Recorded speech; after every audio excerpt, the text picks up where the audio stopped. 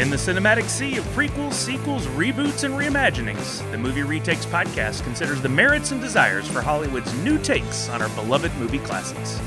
Brothers Matt and Chris Sully examine the latest retake franchises, pitch their own original retake visions, and share their love for the movies that made them. This is Big Sully. And this is Matt Salacious Crumb, or Crumb Salacious, I don't know. The point is, crumbs as in they're small, and things are all small today because we're talking Honey, I Shrunk the Kids. Stay back, boy. This thing works. This will put us right up there with the invention of electricity. First man in space. First dog in space.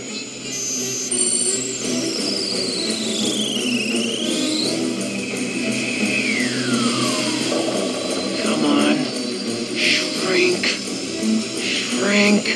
And if you haven't followed us, we want you to on Twitter and YouTube. And if you're listening on Apple or Spotify or whatever, if you haven't subscribed, go ahead and do that because it's cool.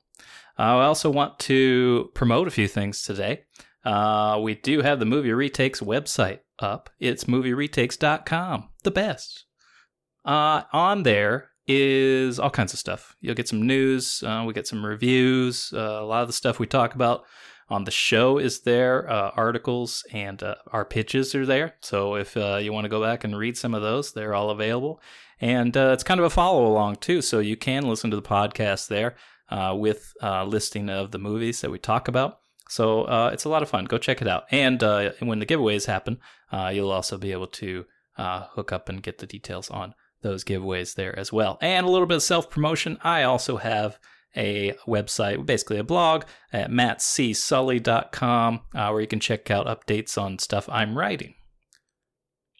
And if you like what you hear when you're listening to the podcast and you'd be so kind as to leave us a review like number one Curtis did on Apple Podcasts, titled A Great Show. The Movie Retakes podcast is an entertaining, interesting, and informative show.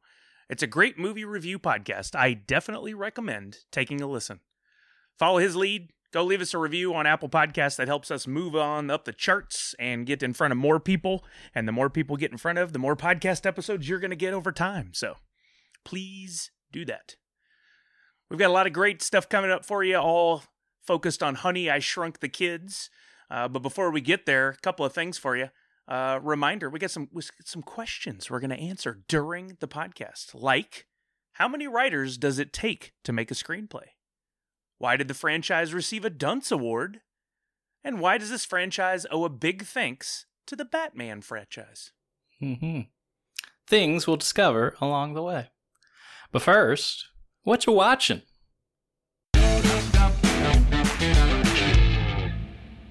Oh boy, there's always a lot here in this time of quarantine.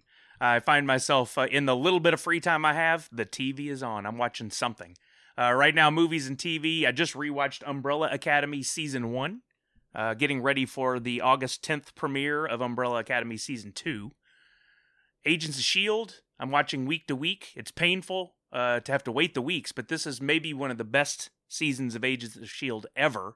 Unfortunately, it's the last season. Doom Patrol, still loving, still watching week to week. Best opening song on anything I'm watching. I love it. And then this past week was SDCC, San Diego Comic-Con, but since no one could go, it was Comic-Con at home. And I've been catching up on a bunch of the panels, like Walking Dead and Star Trek and Bill and Ted. Bill and Ted 3 had an awesome panel with Alex Winters, Keanu Reeves, writers and directors. That was a lot of fun.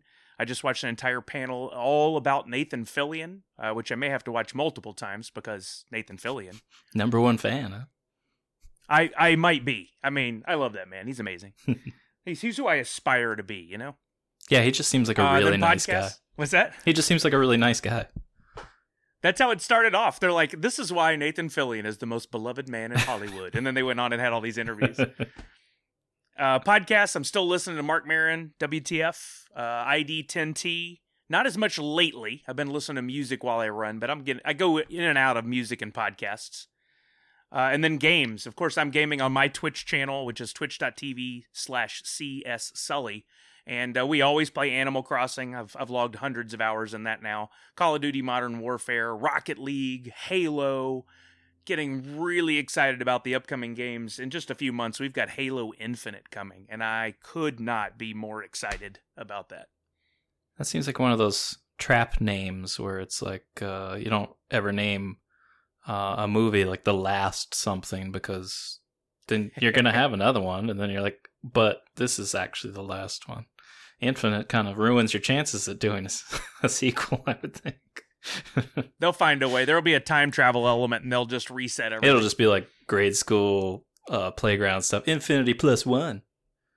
I know you are, but what am I? Halo. Yeah. I watched Umbrella Academy when it came out, and I wanted to like it, and I didn't. And every episode, I watched the whole season because I kept thinking, no, there's stuff here. I think I'm going to like this. I just have to keep going. It ultimately, the story was all right. I just didn't like the casting, which is really weird because I really like that one kid who's from Misfits. Is that the name of it? Yeah, I think so. We really enjoyed that show. I think we talked about it last week on Candyman. But I didn't really like anybody else. I liked what's her face from Ellen Page. What was the name of that? Super or whatever. Juno. Yeah, Ellen Page. Mm-hmm. That's okay, it. cool. Yep, we both got it. Oh, great. Yeah, and I really like her. I think she was probably the best casting. I just didn't like anybody else. And I felt that's so funny because I'm the opposite. I think Ellen Page was weak in that, and I liked the fact that most of the other people were unknowns. I felt it like it gave you a chance to get to learn them as a character and not have some preconceived notions of who they were. Yeah, I'm all for It's unknowns. so strange that we have such different takes. Yeah, that'll happen, huh?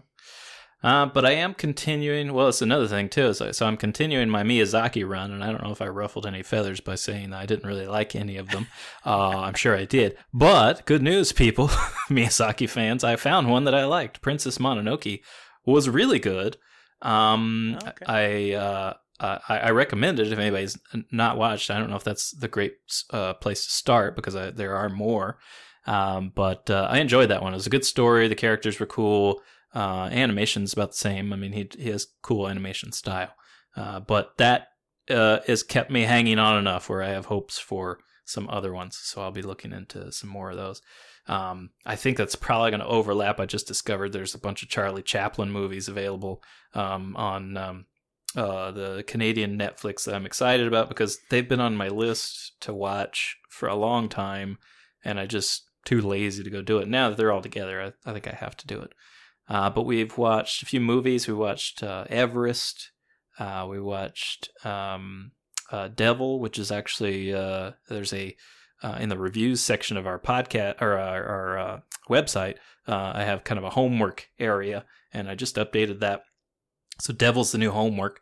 If you haven't gone to see that movie, you should check it out. It's pretty cool and overlooked by a lot of people. Kind of fits into our horror span there from coming off of Candyman. But we watched Atomic Blonde, or I watched Atomic Blonde, and I really liked it. I think it was what made it great was that it was in that whole Cold War era stuff, because that's a throwback to like movies of old for us. That was, U.S. was the good guys, Russians were the bad guys. It was one of those things we didn't question. It was in any movie, and we were like, yep, this makes sense.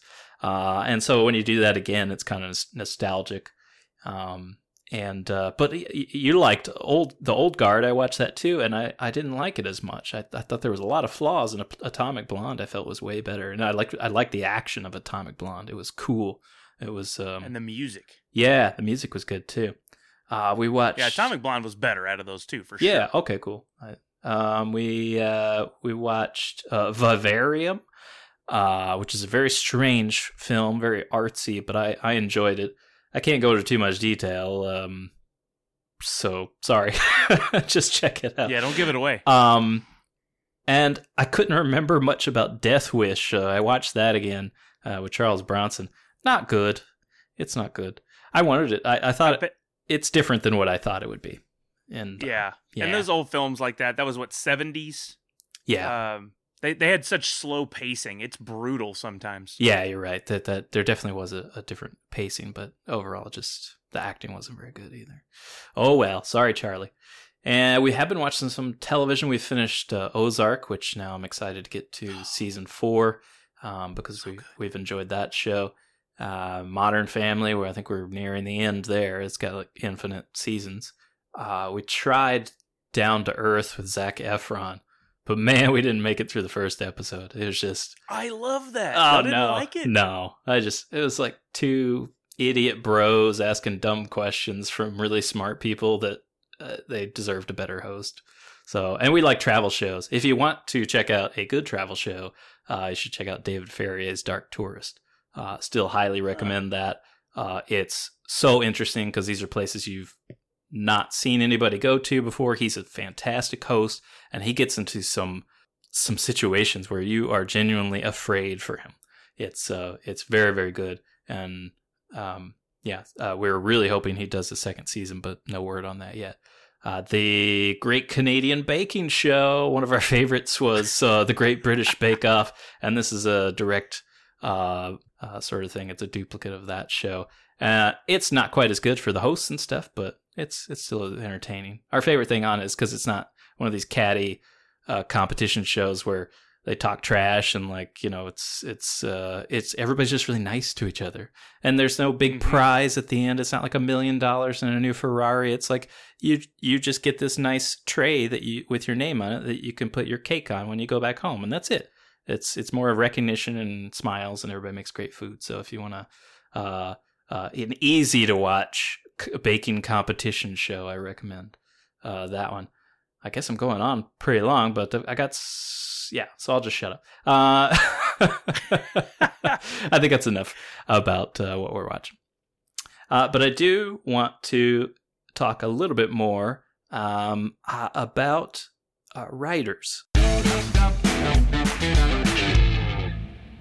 As a writer, one of the things I want to focus on this podcast is film credits of who wrote the movie. But these writing credits aren't as clear as they may seem. On IMDb, I often see several different attributions for writers: screenplay by, screen story by, adaptation by, written by, and story by, and that gets a little bit confusing.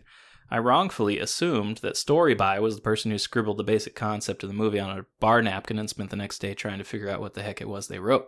What story by actually means is anyone that wrote some kind of screenplay outline or treatment for the movie, which is essentially an extended synopsis. What my brother and I write for this podcast come pretty close to being actual film treatments. We would get a story by credit if someone made one of our movies. According to the Writers Guild of America, even if our entire screenplay is thrown out by the next writer, we're still entitled to no less than a shared story by credit. They may never use one bit of our idea, but because it started with us, our names will always have that association.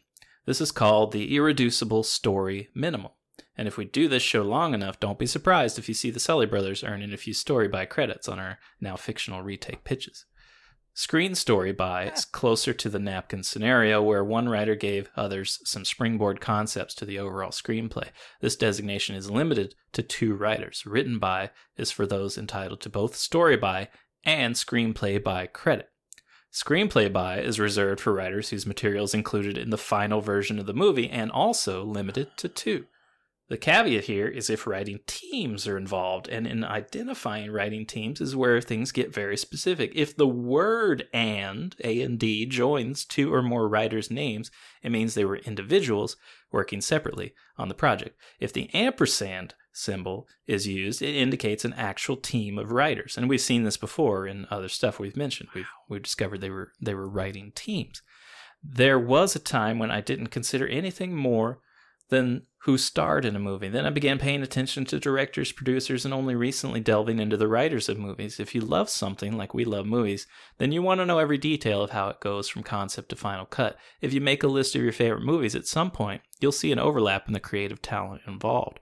Writers don't get the glamour and recognition that actors and directors do, but if you like the work of a particular screenwriter, you should see what else they've written. You might just be able to add something more to your favorites list.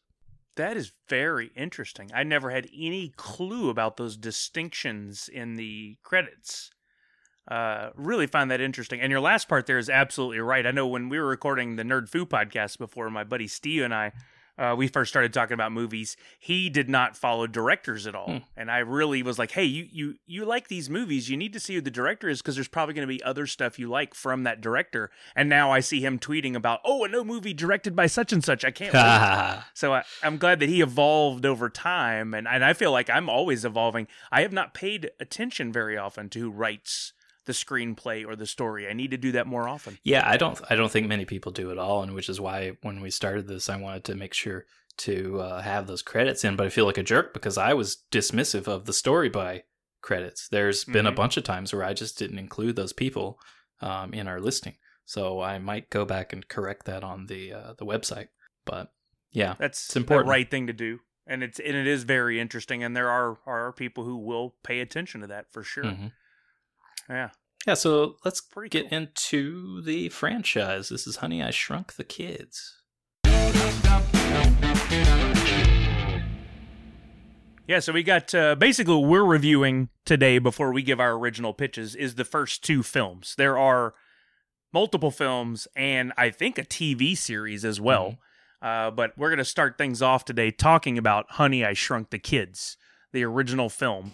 You did it. It works. The machine works. Do the kids know? Well, yeah, the kids know. Synopsis for Honey, I Shrunk the Kids. The scientist father of a teenage girl and boy accidentally shrinks his and 2 other neighborhood teens to the size of insects. Now the teens must fight diminutive dangers as the father searches for them. Actors Rick Moranis, who you'll know from SCTV, SNL, Strange Brew, Ghostbusters 1 and 2, Brewster's Millions, Little Shop of Horrors, Spaceballs, Parenthood, The Flintstones, Little Giants, Big Bully, and a sprinkling of voice work. But he mostly disappeared since doing stuff in the 90s. What an amazing resume for him. I love everything that he was part of. Max Frewer, who you know as Max Headroom. That's how I always see him when I see his face. Matt Frewer. But he was also Far From Home, Short Time, Senior Trip, Dawn of the Dead, Watchmen, Rampage, Pixels, and tons of other stuff. Oh, yeah, a lot of Stephen King work. He did The Stand in 94 and bit parts in dozens of TV shows from Dr. 91 to Orphan Black to Fear the Walking Dead and the new Perry Mason show. I didn't know that.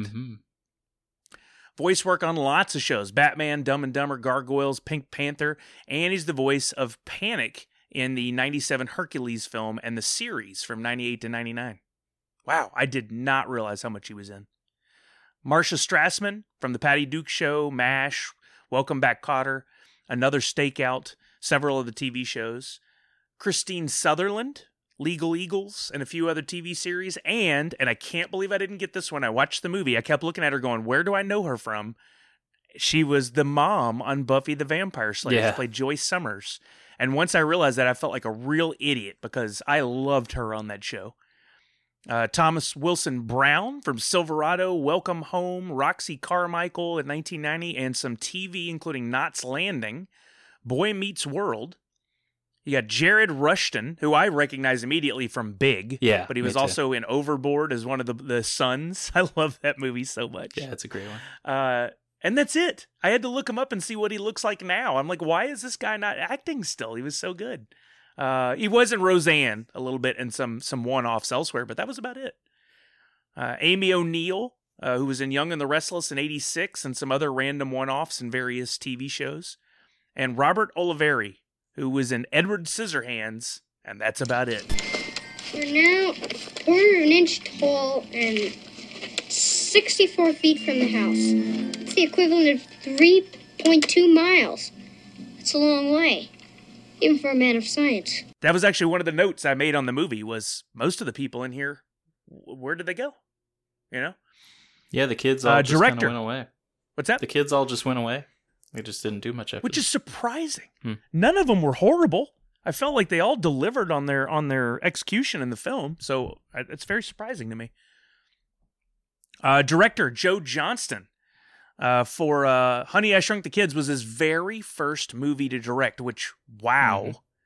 He was formerly a visual effects guy, which makes sense, on Star Wars 4, 5, and 6, Raiders of the Lost Ark. Then after Honey, I Shrunk the Kids, he directed Rocketeer. That makes sense. Jumanji, October Sky, Jurassic Park 3, Hidalgo, The Wolfman, and my favorite Marvel movie, Captain America, The First Avenger, and Not Safe for Work, and the upcoming The Chronicles of Narnia, The Silver Chair. What a resume there. Yeah, I was going to say that first Captain America is also probably one of my favorite Marvel movies. And now that I realize he also directed Rocketeer, that makes perfect sense. They have the same vibe, that all-American sort of 1950s throwback hero. Yeah, he was perfect for Captain America. I'm glad they chose him. Yeah, as soon as I saw those two in the same paragraph, I'm like, okay, it all makes sense now. Yep. I feel it. I'm going to watch Rocketeer again now knowing that. Me too. It's been a while. Writers on this one, and this goes back to what my brother was talking about earlier, giving proper credit, and now you know the definitions of these terms. Story by Stuart Gordon, who wrote on Reanimator, Robot Jox, and Brian Usna, who also wrote on Reanimator, but Part 2, and Ed Naha. Screenplay by Ed Naha, who wrote on Oddballs, Troll in 86, Dolls in 87, and others 80s and 90s B-movie horror flicks, but in 07 switched to biblical stories with the Ten Commandments and Noah. Like, that's a interesting range there, Ed Naha. Mm-hmm. Tom Schulman, who wrote for Dead Poet Society in 89, and What About Bob in 91, Medicine Man in 92, and Eight Heads in a Duffel Bag, Holy Man, and Welcome to Mooseport. Wow. Another big range. That's a big swing, too. Like, those are way different movies. Dead Poets Society to What About Bob? I mean, that's strange, but good for him. That's a lot of range. I often wonder as a writer or as a director or an actor, if you just go, I want something different next time. I want to completely change it up and try a different genre. Mm-hmm. And that's why we see some of these all over the board. But then there's some who are like, I'm a sci-fi guy, and that's the only place I'm ever going to play, you know? Yeah. Time period for Honey, I Shrunk the Kids. In 1989, you got Bill and Ted, which we did an episode on before, came out that year. And Dead Poets Society in the box office with top 10 highest scoring films that year, 235 million worldwide. It was the summer of Rick Moranis with Ghostbusters 2, which was number 8 worldwide with 215 million. Parenthood, number 9 with 100 million. And Honey, I Shrunk the Kids, number 7 with 222 million. That's insane. Mm-hmm. All that in 1 year for Rick Moranis. Yeah. Wow. Yeah, he owned it, man. And then Indiana Jones and the Last Crusade was number 1 that year with 474 million worldwide. Honey, I Shrunk the Kids was a summer release, came out June 23rd, the same week as Batman, 1 week after Ghostbusters 2, and then Parenthood came out just a couple weeks later on August 2nd. Yeah, that's... Wow, he owned that summer. That's insane. And that ties into what we find out about Batman and how he ties into the success, helpful success for Honey, I Shrunk the Kids. We'll get into that a little bit later. I'll be totally honest. If you had given me this as a trivia question and said who had the most top 10 movie via income in that year, I would have guessed you 100 names or given you 100 names and never gotten to Rick Moranis. Yeah, good point. That's interesting. I wonder what his personal now I feel like a fool for not knowing. All that was. Box office for Honey, I Shrunk the Kids, $222 million on, try to guess how much the actual budget was, it says here. I would not have guessed this. I'm letting everyone play along at home as they try and guess. So you have your number? Are you ready? Do you have it? Did you write it down? 18 million. That's it. That's crazy. And it was the highest grossing live action Disney film ever. 18 million to make that movie? Are you kidding me? Yeah, up until then. That's the highest grossing live action Disney film ever. I think it's probably exceeded that on other things. But just the swing from 18, like $200 million profit. No one can predict that sort of success. That is fantastic. No, I mean, there's so many factors that go into that. I mean, what's the competition? What does it look like in the economy at that time? I mean, look at what's happening with the movie industry right now. A lot of movies that they were probably banking on making $500 million may end up going straight to video or straight to digital release and might make them $100 million at most. Yeah, you just never know. Yeah, it's crazy. It's a gamble. It is. Rotten Tomatoes score on Honey, I Shrunk the Kid, lower than I would have thought, at 76%. And the sequel to that was Honey, I Blew Up the Kid, which, the kid doesn't actually explode. This is The Selinsky Family is Back. Why didn't you tell us earlier? Well, until now, the machine just blew things up. Are you saying that machine blew Blew up my kid? No. If the machine had blown up the kids, there'd be pieces of them everywhere. Wayne? Sorry if I ruined the movie for you. The Selinsky Family is back. This time, hilarious disaster strikes when an experiment causes their new toddler son to grow many stories tall. This brings back Rick Moranis and Marcia Strassman, Robert Oliveri and Amy O'Neill. They're two kids. There's no Thompson neighbors this time around. The baby, Adam, is played by twins Daniel and Joshua Shalikar. And they didn't do anything else after this, so kind of like the other kids. They just, I don't know, all done with acting. I guess nobody had a great experience. I'm not sure. Lloyd Bridges comes in on this one. Unfortunately, he died in 1998, but his first acting gig was in 1936. After that, he did High Noon. He had his own show, which I never knew about, the Lloyd Bridges Show from 1962-63. And then what probably squeaks into stuff we know from him from is Airplane in 1980, Airplane 2, the sequel, in 82. He's also in one of my favorite movies, Joe versus the Volcano. He's in Hot Shots 1 and 2, so he did quite a string of comedies there. Then he was in Blown Away, and you might know him as Izzy Mandelbaum on Seinfeld in 97. Mandelbaum! Yeah, he always thought he was super strong when he was in a hospital bed. John Shea was in this as well as the villain. Stealing Home, Free Jack. He was Lex Luthor on The New Adventures of Superman, 93 to 97. Adam Kane in Mutant X from 01 to 04. Harold Waldorf on Gossip Girl, my favorite show of all time, 2007 to 2012. I did actually watch quite a few episodes of that because Vanessa was watching it all the time, and it hooks you.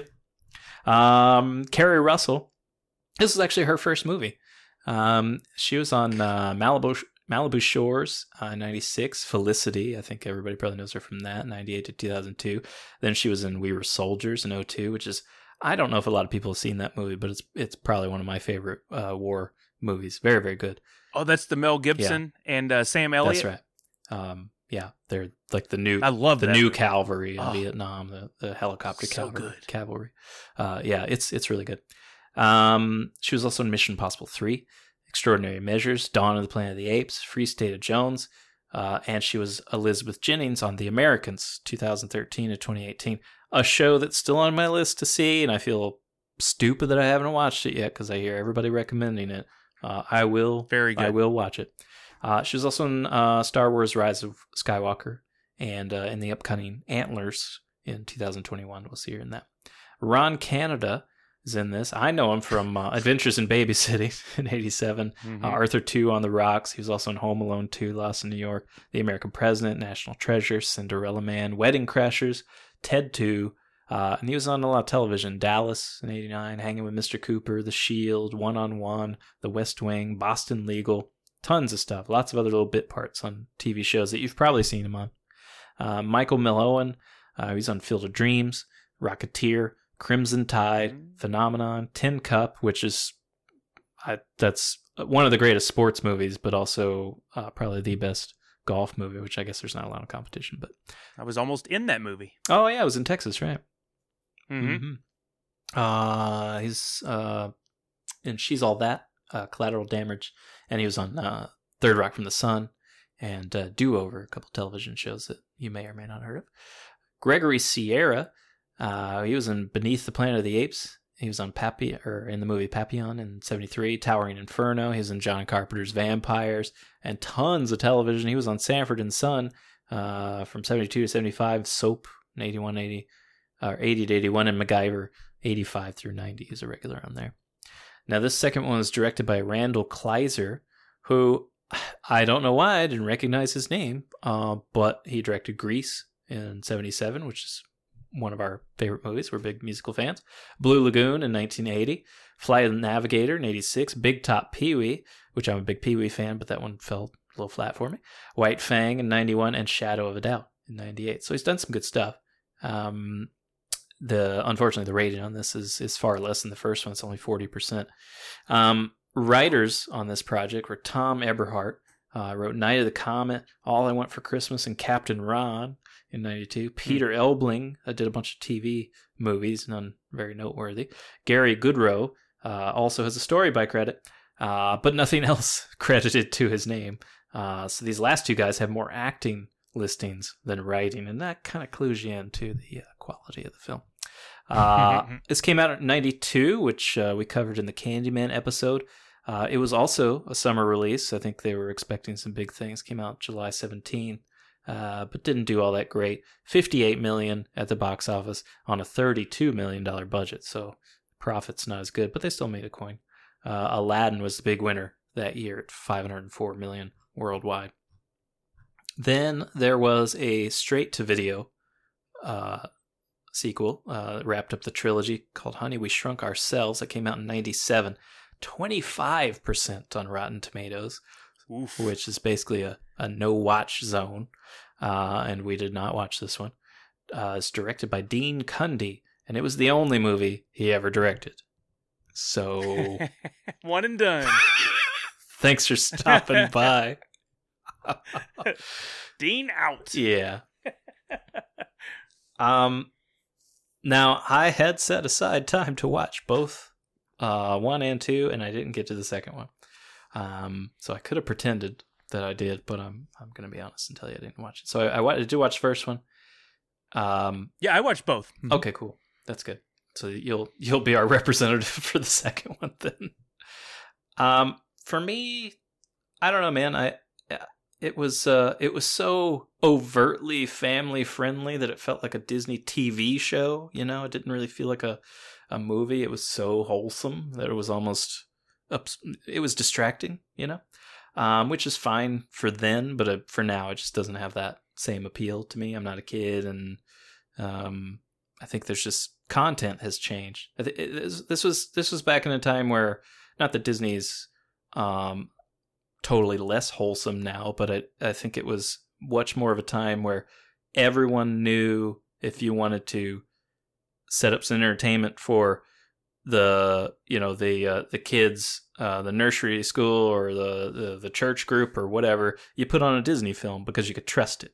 There wasn't going to be any discussion about topics that you didn't want to have a discussion with your kids on afterward. So that this fits right into that sort of thing. And if that's what you're looking for, then this is a perfect movie for you. It's good for all ages. They're going to get a laugh at some point and some good entertainment out of the effects, and the overall story is just kind of fun.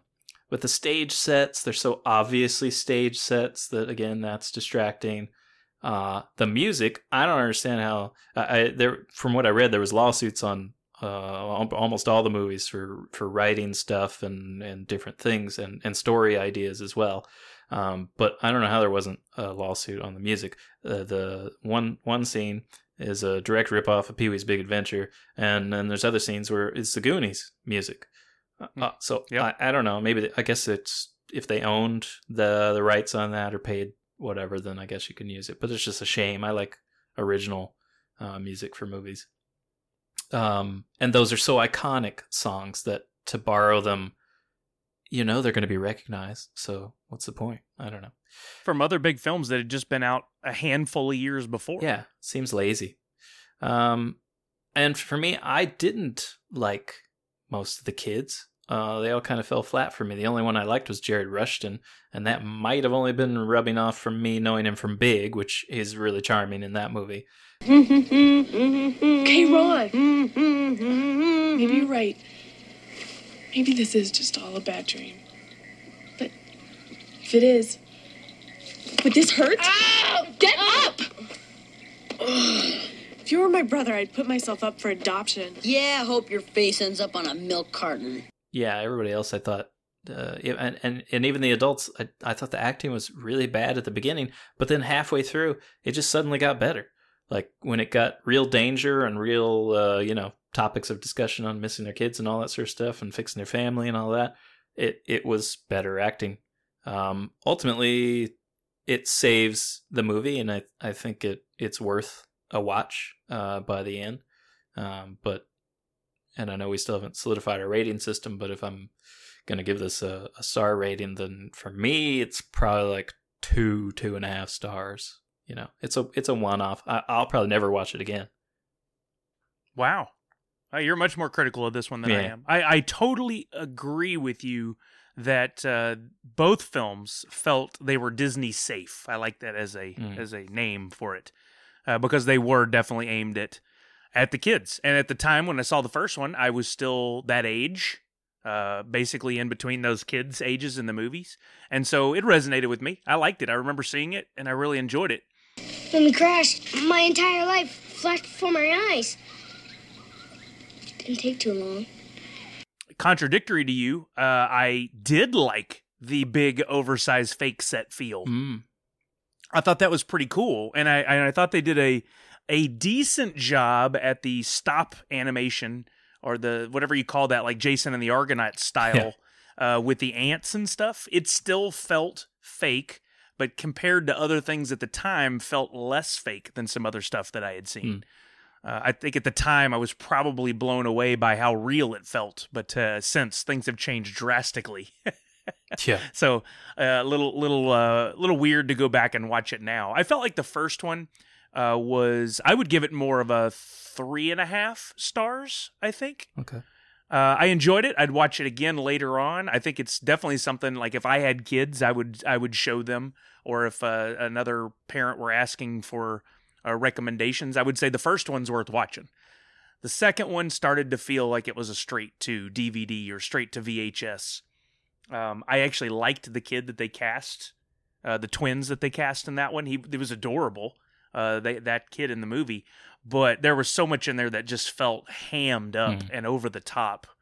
The second one was, I don't know exactly what they were doing there. I honestly watched it and glazed over a lot. I ended up on my phone, which is a rule I try not to do while we're watching these movies for the retakes, and went back and watched some key scenes again to see if it was better. Not so much. Oh. How was Lloyd Bridges? Was he... Lloyd Bridges was okay. He didn't get to ham it up and go over the top in the fun way that we like to see him. Yeah. But he did add a bit of levity to some of his scenes towards the end. The problem was he was only featured in the movie for 5 minutes. They alluded to him as this big bad business owner for the first half of the movie, and then he came into play in the second half and backed up Wayne, Rick Moranis' character. Yeah. And gave him the nudge he needed to solve the big problem, that kind of thing. The second one definitely was like a 2-star at most. Watchable if you really enjoyed the first, just to see how that continued. I don't know how a 3 ever got greenlit, but we talked about it last time, during that period where they were cranking out straight to VHS pretty regularly for sequels of Disney movies you don't even know exist. Right. So, I mean, all in all, the concept is great. I found myself watching it thinking a lot about Ant-Man. I think there was probably the creators of Ant-Man for the Marvel Cinematic Universe probably went back and watched this and said, okay, well, let's take notes on what we shouldn't do. Yeah, I was thinking about Ant-Man too, because that's one of the reasons I really like Ant-Man. I think it's a great movie. And one of the things that is a lot of fun about it is we've always been kind of obsessed with this idea of shrinking ourselves down and changing our view of the world. I mean, they've had movies like this before, where they go, what is it, the Voyage, I forget the names of them all, where they go inside a person or what? Inner Space was probably the Inner Space was similar, where they're always a lot of fun. And if they're spaced out enough, where in between, we want to revisit that world. We want to, do this miniaturized world thing again. So, I think that's part of the appeal, is you've got to... Shout out to Misfits of Science. Yes, there you go. Yeah. I remember that. Was that... Courtney Cox was on that one, right? Yep. And, when she was like 16, I think. Yeah. It was right after her... she was on that music video. I forget if that was... Springsteen? I think it was Springsteen. I think it was. Yep. Anyway, where she was the fan. Useless knowledge. Yeah. So I think that has a big appeal to people, and that's the Ant-Man was a lot of fun, but they because they did some really cool concept with that, and it was hard not to think about it when I was writing a pitch. Same. Yeah. And I tried very hard to make sure mine didn't cross over into that world, but don't know if I succeeded. We'll find out. do we have, before we get into the pitches, are there any special keywords? Yeah, we seem to have nestled this secret code word here every week. So if you're cheating and you fast forwarded to here, welcome. Go back, rewind about 40 minutes. Check out the rest of the podcast. I think you'll enjoy it. Stick around. Don't just come for the word. The word this week to be used, hopefully, in an upcoming giveaway. You'll just have to wait and see when and look for the prompts. Your keyword is French. F-R-E-N-C-H. Oh, I get French class. French class. We should definitely make this the giveaway because we can save on shipping for the tiny things that the prizes that we give away. Go all miniature everything. We're going to send you ants and an oatmeal cream pie from Little Debbie's. Yeah. Just one. I would take that as a prize. Man. Right? A bee. You're going to get a live bee. I don't think it's going to be. Depends on where you live, how we ship this. Yeah. Only in the continental U.S. with same next day shipping. Yeah. So that was our review of the films. That was your secret code word, and now it is time for the retakes, our own original pitches. I think you went first last time. That sounds right. You're up. Yeah, so I'm going to go first this time. Wow us. And what's that? Wow us. Wow. Wow. This trips me out because when I started researching the two films and I saw that Joe Johnston directed the first one, I decided he did a great job with it and found out, just like we were talking about, that he had directed Captain America. I'm like, this is my guy. I want him back for the series if we're going to make this work. And I gave my movie a title. I'm titling my movie Shrunk.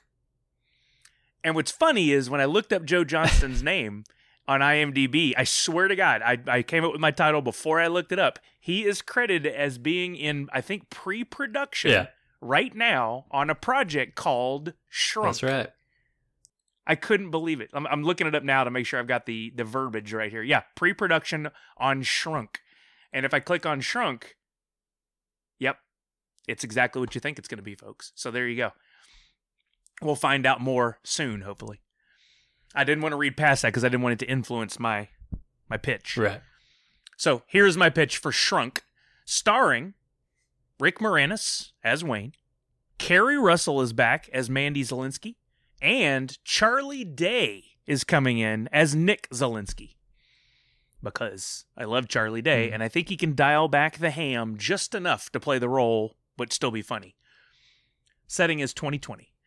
Here's our synopsis. The opening is told pretty much through images, newspaper clips, and some on-screen text. But basically, following the events of Honey, I Blew Up the Kid, Wayne Zielinski takes over operations at Sterling Labs and continues to work on projects that would make Clifford Sterling and Wayne very wealthy. Nick Zielinski and Mandy officially begin dating after the events of the second film. Nick and Mandy go off to college together in New York to get away from everything. And during their time at school, Nick focuses on engineering while Mandy studies journalism. A couple of years into school, as part of an assignment, she begins writing a short story that eventually went on to become a full novel titled Shrunk. That book documented her experience from the events of Honey, I Blew Up the Kid, was almost immediately picked up, published, and became a bestseller. Maybe a movie one day, who knows? We fast forward to the opening of our film set in 2020. Nick and Mandy are married and live in a nice home in upstate New York, not too far from where they went to college, with their 2 children. We spend the first few minutes of the film catching up with the current state of things, seeing a day in the life of Nick and Mandy. We know that even though they're thousands of miles separate, all of the Zielinski family, including those back home, Wayne and Mom and the other kids, are still keeping in touch through calls and technology. Nick returns home from the office one day to find that Mandy has not returned from one of her promotional trips. He tries texting and calling and is starting to get worried when he receives a call from an unknown number. The garbled voice on the other end lets us know that Mandy has been taken, and the individual or group responsible wants Wayne's technology before she will be safely returned. Nick had not been a part of his father's experiments since he was a teen, choosing to focus on other, less controversial projects. All of his father's experiments had been moved out of the family home back in Nevada and into Sterling Labs. With Sterling Labs locked down tightly, this person or group decided to get creative. Nick immediately contacts his dad, who jumps on the Sterling private jet and flies to New York. Reunited, the father and son duo spring into action and try and rescue Mandy, without giving up the technology that his father had created and had been protecting for years. But Dad didn't show up alone. He brought a few new toys along with him, including a new pocket-sized version of his, I'm going to call it the shrink/up ray, because I don't know what you actually call that thing.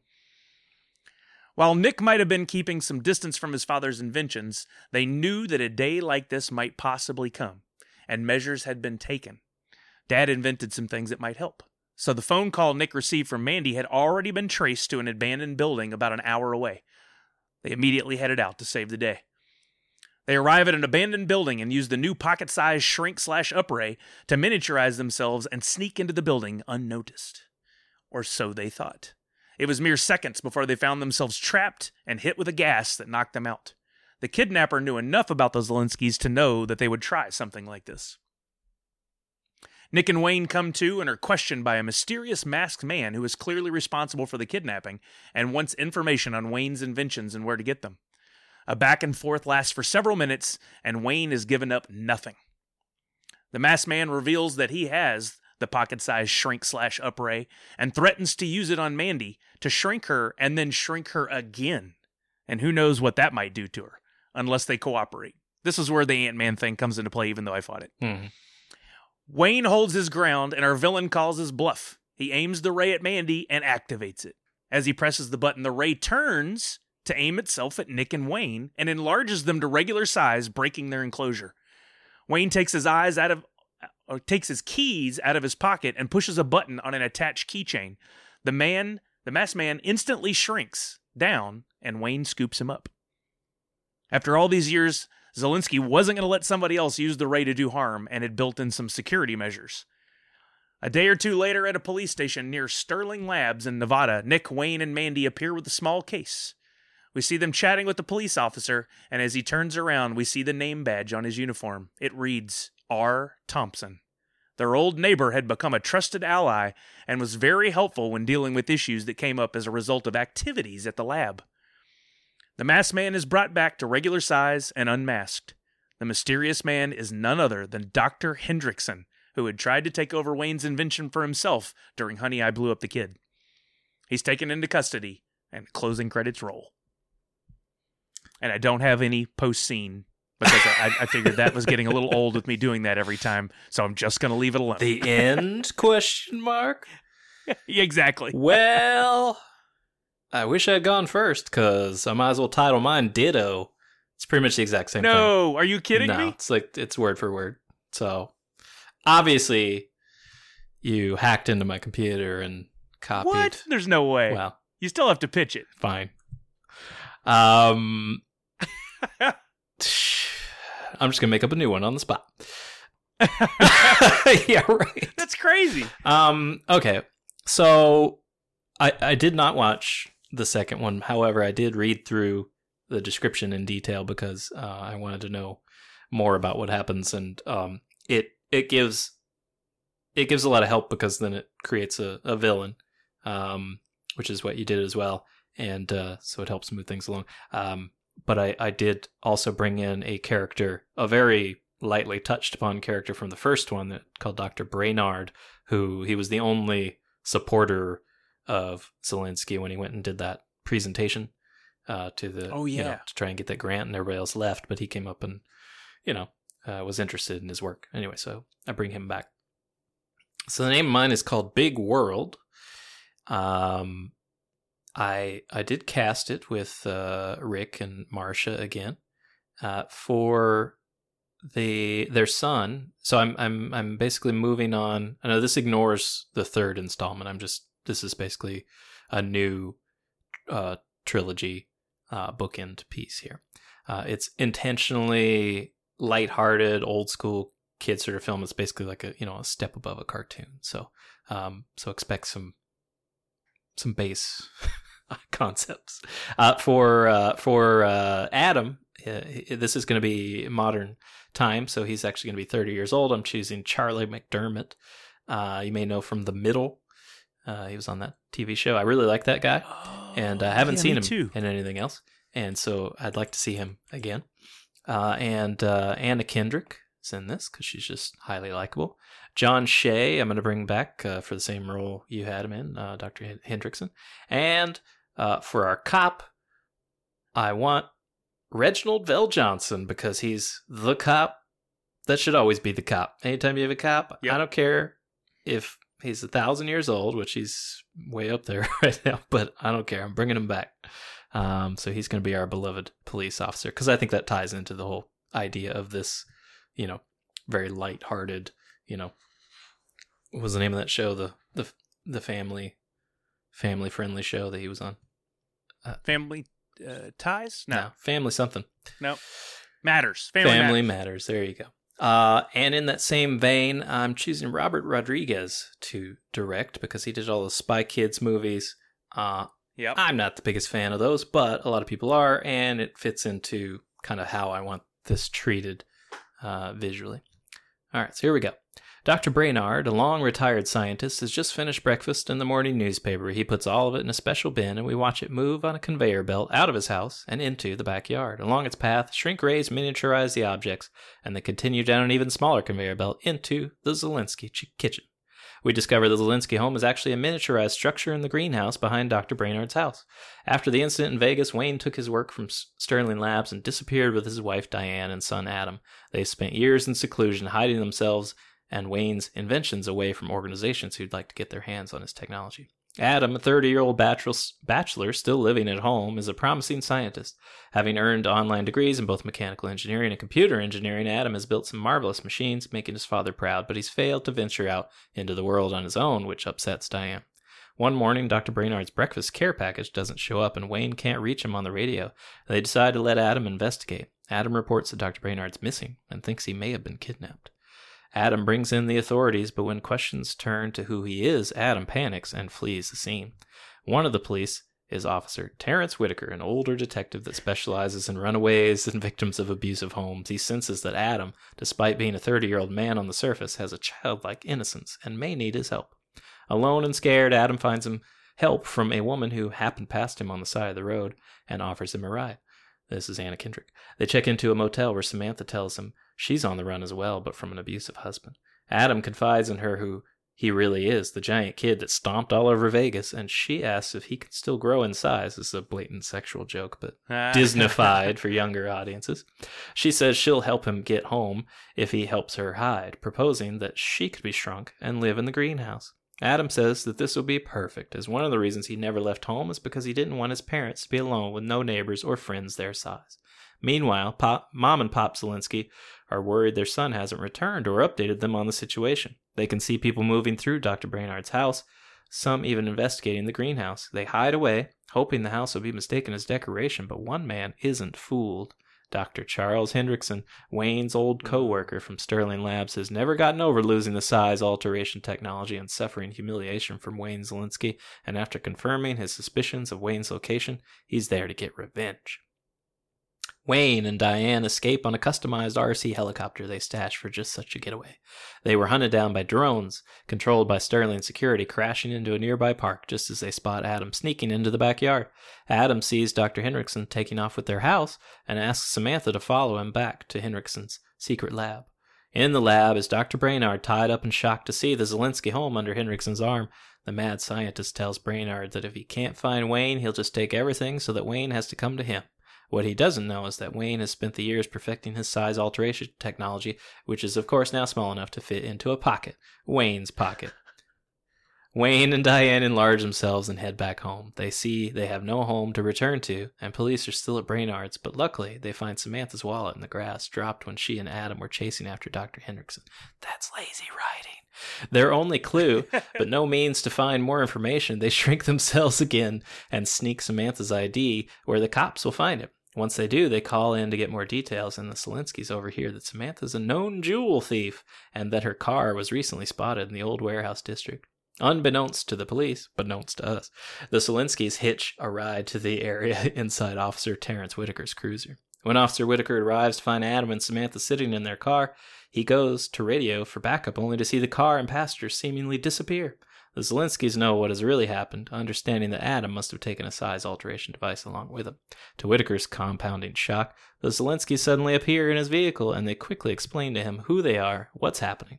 And he says he can't go into the warehouse without a warrant, so the Selinskys are on their own. They get out and shrink themselves to sneak into the warehouse. Both sets of shrunken couples are inside Hendrickson's lab. They don't know that it was a trap, and Adam and Samantha are captured in a tiny box, and Hendrickson sees the tiny device fall from Adam's pocket. He's able to pick it up with a tiny robotic implement, and accidentally sets him on himself, where he grows to incredible height. Seeing the threat the crazy scientist poses, Wayne enlarges himself to equal size, and the men have an epic fight, crushing buildings Godzilla style. Diane helps the others escape. Wayne defeats Hendrickson, and Samantha thanks the family. She confesses that she wanted to use the enlargement device to increase the size of her stolen jewels, but also says she stole them from her husband, not a store. It was the only thing she could grab of value to support herself when she left him. Officer Whitaker believes her, but says he can do little to help. Adam, however, comes up with a plan. We cut to the future where Officer Whitaker is escorting a woman and her kids to a place outside of town. They enter a small shack where they are shrunk, revealing a tiny entrance that opens up on an expansive neighborhood contained within a greenhouse-like structure, each house containing a family now saved from their former lives of abuse. The Selinskys greet the newcomers, Adam and Samantha, delivering a basket of oversized fruit and a minibar bottle of champagne. Nice. Well, I mean, there were definitely some overlaps, but I feel like your story was still significantly different. It's exactly the same. No. I mean, okay, as I'm thinking about it as you're reading yours, and watching the second film, they never showed what happened to Hendrickson. So they leave it open on purpose, and I feel like no matter what happens going forward, if it is a sequel, that guy's coming back. He's still around. He's still an actor. They left the door open. We both took that door. I bet they do too. I bet we'll find that out when the time comes for that series. Yeah, and from what I read on the third one, that's not a part of it at all. It's like they just completely backtracked to trying to recreate the first one. And apparently just didn't go over as well. Interesting. Well, maybe we're wrong then. But if they're doing a reshoot, if they're remaking it, well, then they can retell the story. All right. Well, that leads into it. Let's talk about it. So the retake is called Shrunk. You stumbled on the right thing. Can't believe that. And there was conflicting info on this project. Originally, it was rumored as a reboot, but it's now known to be a sequel. Still with the Selinskys again, with a focus on Nick Selinsky and his two kids. One is an inventor like her grandpa Wayne, and the other is obsessed with predicting his own death. The plot is likely Nick's kids become miniaturized, and stuff happens when they're small. That's mostly from InsideTheMagic.net. Who's in this? We've got confirmed actors Josh Gad, and Rick Moranis is back for this project, which is pretty exciting. And guess what? Joe Johnston will be directing. So I think that's pretty good. Look, Josh Gad is the most lovable thing to come out of Disney. So, which, he'd done other stuff as well, but he now has that tie and he can do anything with them, and I think he'll bring in the family. So this is a good project. Yeah, one of the best characters that Disney's created over the last decade has been Josh Gad. Yeah, they made him. They use him in everything now. Todd Rosenberg is the writer on this. I had one other movie in post-production called All My Life, and that's going to be due out supposedly in 2020. So, new writer, so we don't know much from him. However, the story by goes to Josh Gad and Ryan Dixon, who both wrote the screenplay for the upcoming Triplets, which is also very exciting, as well as Ian Helfer, who wrote Why Him, that Bryan Cranston movie that I don't know if anybody saw, in 2016, and The Oranges, which I never heard of, in 2011, and also Jay Reese, who worked on The Oranges as well. They apparently were supposed to be filming all this right now, but it all got delayed, so there's no release date as of yet. Everything is getting pushed back, but all that other stuff is pretty confirmed. So, yeah, I mean, I think Joe Johnston's with imagine him taking this on now with all the a big budget, proper special effects. Like, I think even if it is a shot for shot remake as far as scenes go, it'll still look a whole lot better. I bet Josh Gad's story is very light and family friendly, and I think it's going to be, I don't know if anything will come close to being as big a hit as the original as far as profit margins go, but I think this will be good. Yeah, and I think that's a good sign that, one, Rick Moranis is ready to come back and do some work. The last time that he did anything that I know of, he did one episode of The Goldbergs, where basically he was still in costume as Dark Helmet. Yeah. But he's back, which is good. I think if Joe Johnston agrees to sign on, he could be doing a lot of big, really high-profile projects right now, given the success of a lot of his movies. So they're going to back it. They're going to give it support. It's not going to be some direct-to-VHS type scenario, so that's good. I think Rick's last project was We Shrunk Ourselves, and then his wife died, and so he was just raising his kids. Basically, he just gave up acting to do that. Kudos to him. But they're raised now. I guess he wanted to. Yeah, exactly. Now he can demand what he wants, and he can work on his own when he wants to. It's all his call, what he wants to do. I'm really hoping this is another start for him, like that we see him in a lot more stuff, because obviously there's proof in that one summer the man can own a box office. Even if it's all supporting roles or whatever, who cares? Like, he's just, every time he's on screen, it's a treat. I was looking up photos of the cast now, and I saw a couple of him on some sort of red carpet or something. And I mean, he looks pretty much identical, just a little older, a little grayer, like you'd expect. But that smile of his, just seeing that, I'm like, oh, he'll always be that Rick Moranis because of that big smile. And I hope to see that. I can't wait to see that again. Yeah. Yeah, I'm looking forward to it just for him. And I really like Josh Gad, but yeah, they're both kind of in that same vein. I think they're equal, instantly likable dudes that you're just hanging on the edge of your seat, waiting for their next whatever they're going to say. It's going to be pretty funny or likable or whatever. They're charming guys. God, I hope this works and we get a Spaceballs too. That would make me so happy. Yeah. I just want all the merchandise. All right, it's trivia time. Oh boy. Here we go. Stuart Gordon, who created the concept for the movie, was originally going to direct. Just as production on the film was set to begin, Stuart Gordon became sick and had to leave the set. Unable to delay the shoot, Disney brought in Joe Johnston. Albeit 10 years later, Gordon finally got his chance to direct his creation, helming one episode of the Honey, I Shrunk the Kids TV show, which ran for 3 seasons, believe it or not, in the late 90s. What? I didn't even know it existed until we were talking about this last time. In an early version of the script, there were 5 kids, one of which died during the sprinkler sequence. Oh my God. That's terrible. Well, that's dark. Yeah, she almost died, right? Like she drowns. Yeah. For the scene in which miniaturized Nick Zelinsky drops into a bowl of Cheerios cereal, a tank was filled with 16,000 gallons of a milk-like substance made from chlorinated water, food thickener, and pigment. The Cheerios were made from tractor inner tubes, 12 feet in diameter, coated in foam. Oh, dang. Chevy Chase and John Candy both turned down the role of Wayne Zelinsky. Candy did, however, suggest Rick Moranis for the role. This also had happened when Moranis was offered Ghostbusters in 1984. Yeah, we did that on the other trivia. The neighborhood scene in the film is not real. It was built at the back lot of Churubusco Studios. I think that's in Mexico City. An English garden located at the studio served as the backyard, and the houses were cleverly placed around the garden to hide the studio buildings from most directions.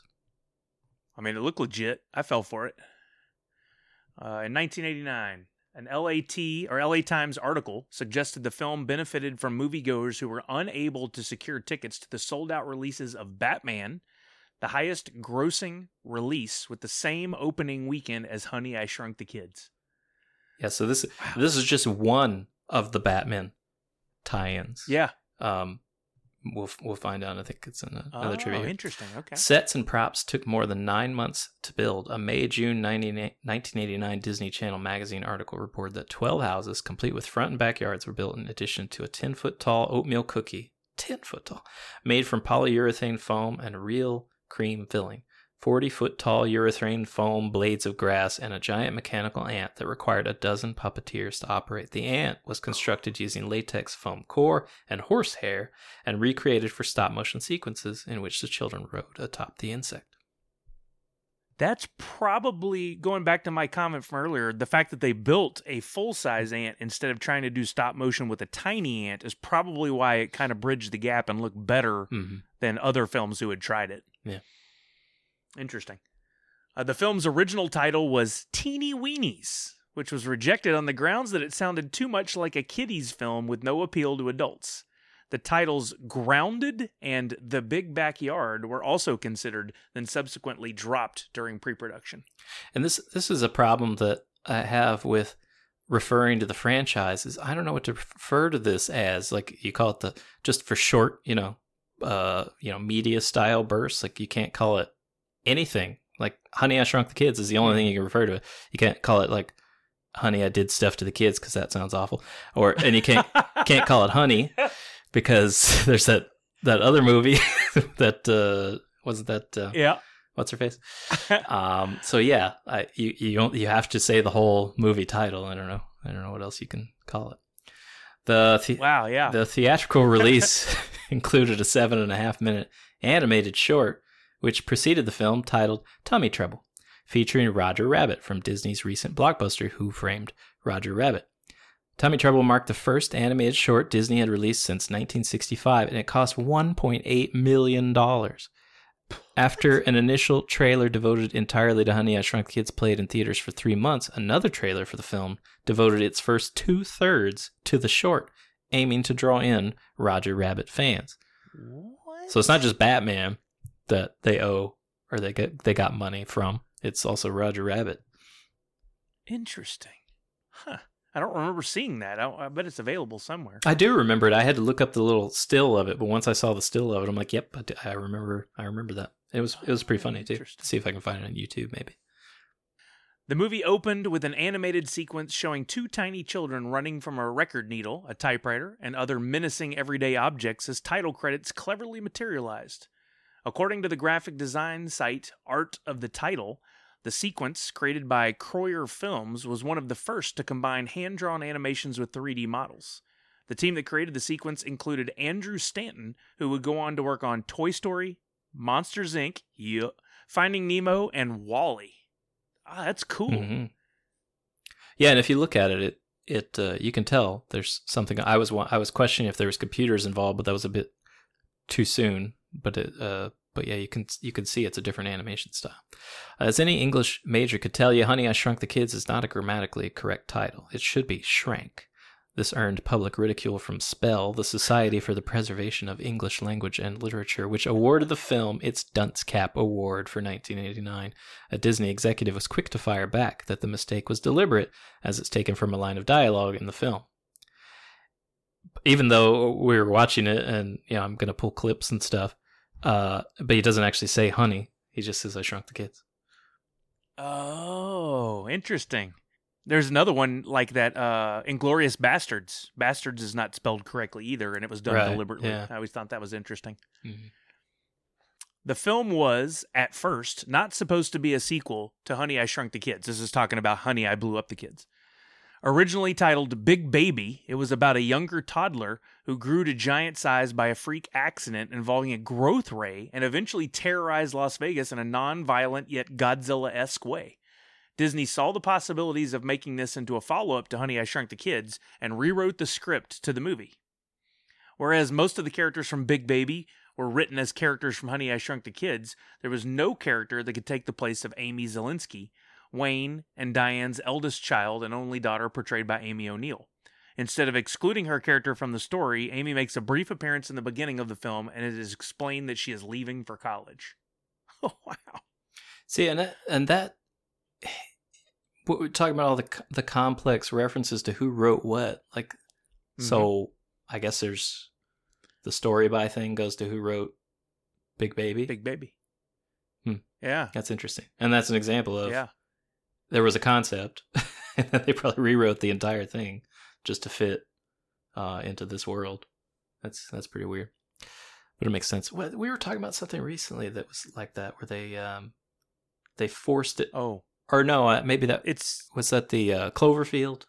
Cloverfield, yeah. That movie that went straight to Netflix was originally just a standalone film. Right. And they just shimmied in a couple of references to the events of the Cloverfield attack to make it part of that universe. Right. Which, it worked. It did. Yeah. Wasn't necessary. No. Because they didn't advertise it as such, but it was cool. Yeah. Actor Alex Daniels portrayed Adam in his blown-up form. He's credited as Uncle Janosch. Daniels wore a 40-pound electronic-headed Adam suit for the role and was coached on how to mimic the movements of a toddler. Once suited up on the set, Daniels had to magnify his movements so they would show through the costume's heavy, clumsy folds. Occasionally, the heat inside the outfit proved too much for its coolant system, a vest with ice water pumped through tubes, prompting crew members who noticed Daniels faltering to yell, "Get Alex out of there!" Oh my God. Yeah, as I'm watching the second one, I was kind of amazed. I mean, you could definitely tell green screens and stuff when the big version of the kid interacted with people, but I could tell times where the movements weren't quite baby-esque, but they were still pretty on point. Mm-hmm. Like, they did a good job, given the time. I think they did an excellent job. Now it would look way better, but... You know who was almost cast as the baby? No, who? Sandra Bullock. It's got to be in every episode from here on out. I plan on it. Brilliant. I plan on it. I don't know if you know this. Very interesting fact. But every time. I love it. At around the 44-minute mark, Rosebud, the sled from Citizen Kane, which came out in 1941, and the Ark of the Covenant from Raiders of the Lost Ark are visible in the lab security warehouse. I meant to freeze that and look. They go into a giant warehouse, and I thought, there's got to be some Easter eggs here, and I forgot to go back. I would have picked those out. I would have picked out the Ark. Yeah. Maybe not the sled. Yeah, because it just looks like a sled. There's nothing iconic about it. There's another movie that has the Ark of the Covenant in there. In another warehouse scene like that. All right, listeners. Whoever can answer that correctly gets a free round of applause. What it is. The movie was the beneficiary of a reverse boycott in the summer of '92. Here's our second tie-in. Many police departments objected to Warner Brothers' release of Ice-T's Cop Killer CD and asked their members to see Honey, I Blew Up the Kid instead of Warner Brothers' Batman Returns as a protest. So in two different instances, this franchise benefited in ticket sales because people either couldn't get into Batman or refused to go to Batman. Am I missing the link between Ice-T's Cop Killer and Batman Returns? Yeah, why would the police... They're both Warner Brothers. So Warner Brothers made... Oh, okay. Yeah. I got you. I see. You wrote it in there too, and I just didn't put it together. I was thinking, like, that song was not on the soundtrack for Batman Returns. I clearly remember that. Yeah, wasn't Bat Dance the big hit by Prince? Yeah, I think you're right. That's a great song. All right, well, if I find Bat Dance, and I'll be sure to play that on the outgoing music here, but otherwise you're going to be listening to some random clip from Honey, I Shrunk the Kids. We appreciate you stopping by. This is, as always, a lot of fun, and we hope you have a lot of fun listening. If you didn't follow my instructions from earlier, then what's wrong with you? Go follow and subscribe and do all those things, and take a look at the new website. It's pretty cool. Till next time, Nerds Unite!